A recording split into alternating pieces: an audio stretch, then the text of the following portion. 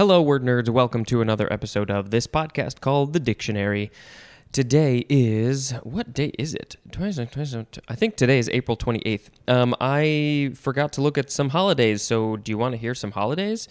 What have I missed? April 21st was National Library Workers' Day. I don't think you can really go to any libraries right now, but we have to give support to all of our library people. Libraries have stuff for free. Go get a book, a movie, whatever. You need to go support your libraries. They have amazing stuff there, and you should go support them. I am also telling myself that. I should probably go support them too. April 22nd was Administrative Professionals Day. I don't think they get enough respect, so I hope you celebrated that day. The next day was Take Our Daughters and Sons to Work Day. That didn't happen, but if you're working from home, it definitely did happen. Ramadan started on April 24th. I really don't know much about that holiday, but I should learn. I need to learn more about things that are not part of the stuff that I already know. Arbor Day was April 24th as well, and I think that is probably good. Okay, the first word is Bence-Jones protein, capital B-E-N-C-E hyphen capital J-O-N-E-S. And then the word protein, noun from circa 1923, a polypeptide composed of one or two antibody light chains that is found especially in the urine of persons affected with multiple myeloma. This is from Henry Bence-Jones. He had a hyphenated last name. Died in 1873, and he was an English physician and chemist, so he probably discovered this protein. Next, we have bench. It is the first form, and every single word in this episode, I use word in air quotes, every single word is going to have the word bench in it this episode. This is a noun from before the 12th century. 1A, a long seat for two or more persons. 1B, a thwart in a boat. Oh, that's the end of the sentence. A thwart in a boat. 1C1, a seat on which the members of an athletic team await a turn or opportunity to play. 1C2, the reserve players on a team. Broadly, a reserve force. 2A, the seat where a judge sits in court. Why do they call it a bench? Isn't it just a chair? What's the why was it a bench? There's got to be some history reason for that. 2B, the place where justice is administered, and then synonym is court. 2C, the office or dignity of a judge, as in sat on the bench for 20 years. 2D, the persons who sit as judges. Number 3A, the office or dignity of an official. 3B, a seat for an official. 3C, the officials occupying a bench. 4A, a long work table. Also, the synonym laboratory, as in bench chemist or bench test. 4B, a table forming part of a machine. 5, we have the synonyms terrace and shelf, as 5A, a former wave-cut shore of a sea or lake or floodplain of a river. 5B, a shelf or ridge formed in working an open excavation on more than one level. Number 6, a compartmented platform on which dogs or cats are kept at a show when not being judged. I don't think it's fair to judge them. They're just being themselves. They're exactly who they need to be, and they're 100% that. No judgment needed. Now we have the second form of bench. It is a verb from the 14th century, starting with the transitive. Number 1, to furnish with benches.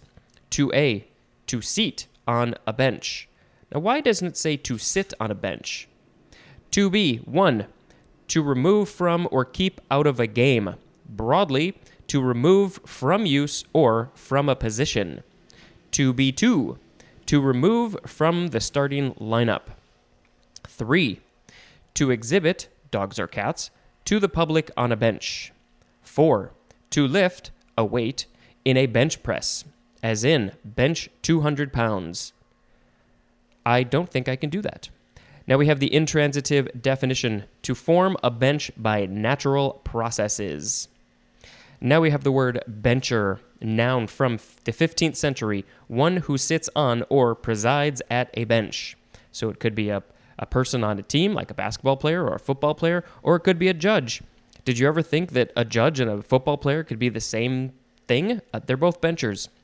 Next is bench jockey, 2 words, noun from 1939. Synonym is bench warmer, especially one who rides members of the opposing team from the bench. Next, we have bench land, 1 word, noun from 1857, and we have the 5A definition for the word bench, which said a terrace or a shelf. Next, we have benchmark, first form, noun from circa 1842, 1. So benchmark is 1 word. In the number 1 definition, it is 2 words, bench and then mark. A mark on a permanent object indicating elevation and serving as a reference in topographic surveys and tidal observations. 2A, a point in reference from which measurements may be made.